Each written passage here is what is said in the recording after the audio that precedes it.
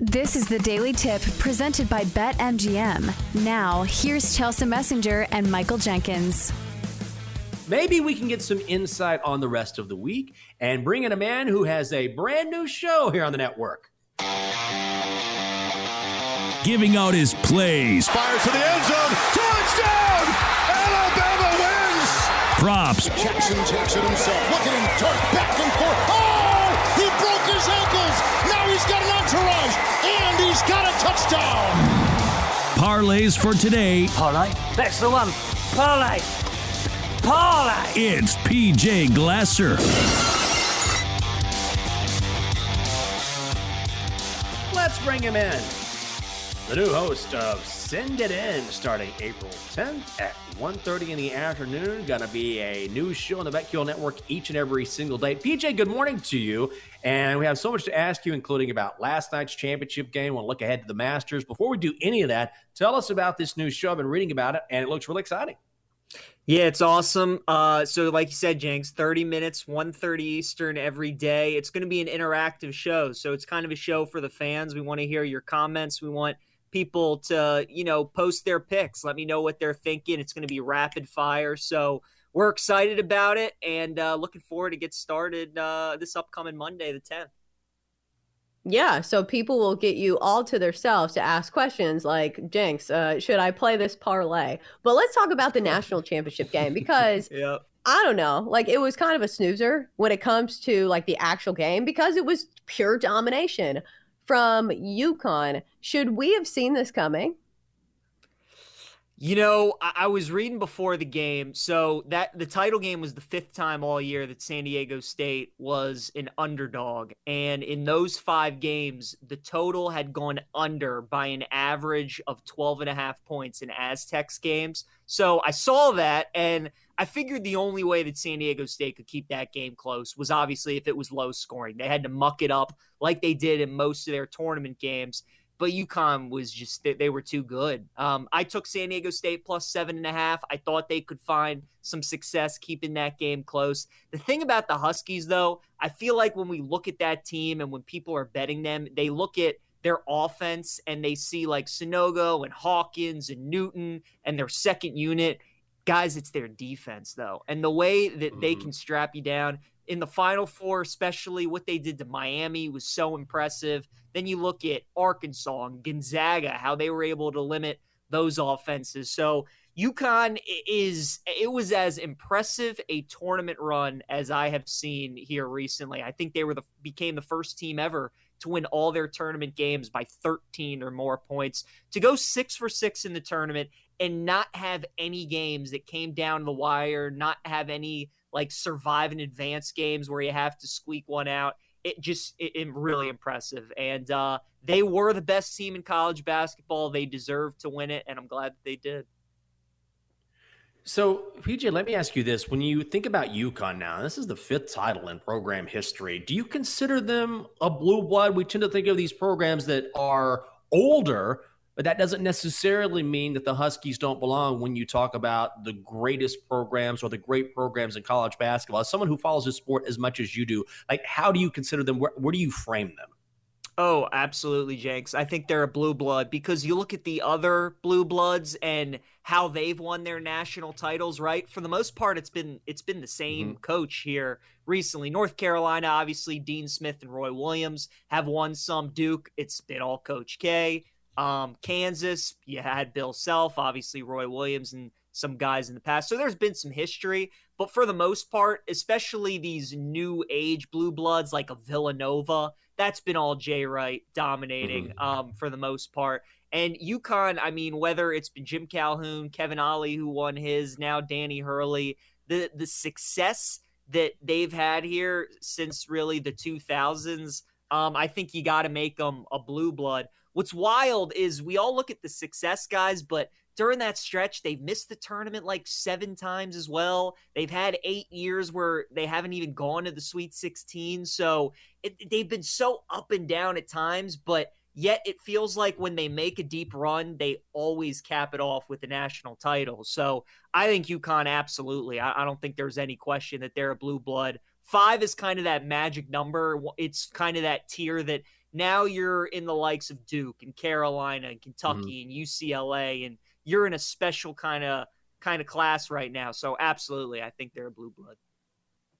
Well, in the golf world, we have the blue blood of majors this week because it's Masters week. So, of course, we're going to have some bets on it. But first, what should bettors know when betting on the Masters this week, whether it's the conditions, how the course is playing, or which golfers are coming in hot? Yeah, Chelsea, I think it's the first two that you mentioned. The weather is going to play a big factor this week if it stays true to form what the forecast is saying. It looks like we're going to get some rain, which is going to be key because that means that the course is going to be wet and it's going to be playing longer. So then it already is. It's already playing 7,500 yards, the longest it's ever played. But it's going to favor the longer hitters, and you're going to hear that a lot this week. So you're going to want guys that hit the ball far and have really good short game because, as we know, at Augusta National, the green complexes are as tricky as they'll see all year. And now that they've lengthened the course to go along with the wet conditions, it's going to make it really tricky. So when you're looking at guys to target, right, there's a reason Rory and Scotty are plus 700. They both hit the ball far. They both have really good short games. They both have great course history at the Masters. Rory's had 7 top 10s in his last 9 appearances. Scotty obviously won the green jacket last year.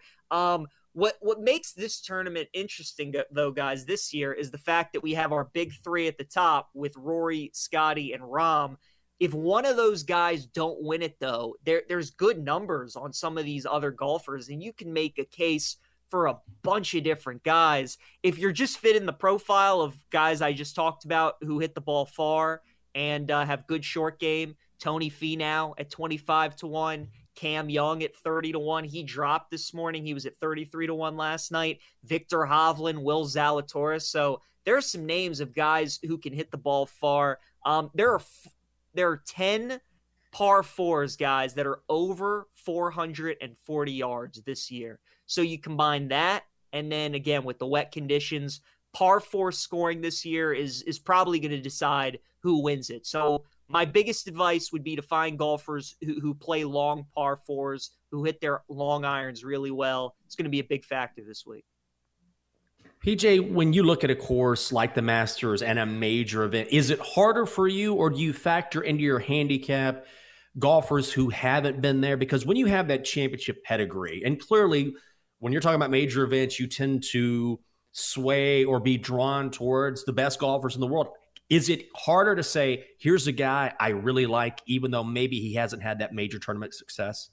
Yeah, it is, Jenks. And the guy that this week for me is Max Homa, who I think could, like, in a sense, be maybe this year's Scotty Scheffler. Now, he hasn't had quite the success that Scotty did last season, but he's been so good in these early events. He picked up a win at Torrey Pines. Max just hasn't done it quite yet in the majors, and his course history here at Augusta hasn't been great. So he's the one this week where, like, the odds on him are so good for the kind of caliber player that he is, but he just hasn't had great success here. You know what makes the Masters so interesting, guys? It's obviously the field size, right? Only 88 guys teeing it up this week. But when you take out the amateurs, when you take out the Freddie Couples and the Sandy Lyles and obviously the past winners, and really you can throw out the debutants too, the guys making their first appearance, because 43 of the last 43 winners at the Masters have had at least one previous start. So the field is shortened, but obviously they come back to this course every year. So there are a lot of places on that course that can remind you of maybe what you did in the past. Every time Jordan Spieth goes to 12, he's going to think about when he dunked it in the water those 2 times, right? Rory, when he comes back to 13, he's going to think about how he snap hooked it to the left and he went out of bounds when he shot an 80 on that Sunday. So it's just so fascinating because the field is smaller. Course history seems to mean so much on this course, and guys play it every year. So yes, it helps them, but it also can bring a lot of demons back as well. Yeah, so we got to ask about Tiger Woods because nobody has probably a better course history than Tiger Woods. Of course, he is not the Tiger Woods of old, and I think maybe the weather is going to be a factor when betting on Tiger. How would you bet against Tiger Woods this week? It's tough, Chelsea. I mean, I do think he's going to make the cut, but it's minus 200, and I don't want to lay that juice when obviously we know that Tiger's dealing with so many injuries, and with the weather being what it is, I mean, you could see him possibly withdrawing. I don't think he will, just because of the kind of competitor he is, and it's the Masters, but I don't want to lay that juice. And then as for a top 20 and a top 30, the best of the very best are playing in this tournament. As we know, the live guys are playing too. So it's just tough to see Tiger making a top 20. Personally, I'm not betting him this week. If anything, the way I do it is wait for the tee times to come out later today. And maybe you do like head-to-head matchups in his group, or you wait on, if he makes the weekend, you wait till Saturday or Sunday and bet like a head-to-head. Maybe you fade him, or maybe you bet on him depending on the matchup. But that's the only way I would do it, is betting head-to-heads with him, with his playing partner. I wouldn't bet like any top 20s, top 40s. I wouldn't bet him to make the cut. Certainly wouldn't bet him to win it, because that's not happening. But I mean, look, I'm just glad that he's obviously playing, and I'm excited to watch him again this week. He is the host of the brand new show, Send It In. It starts April 10th at 1:30 p.m. Check it out exclusively on Twitch and YouTube and the BetQL app. It is PJ Glasser. PJ, we appreciate it. Thank you, bud. Yeah, thanks, guys. For more, listen to the Daily Tip presented by BetMGM. Weekday mornings from 6 to 9 Eastern on the BetQL network, the Odyssey app, or wherever you get your podcasts.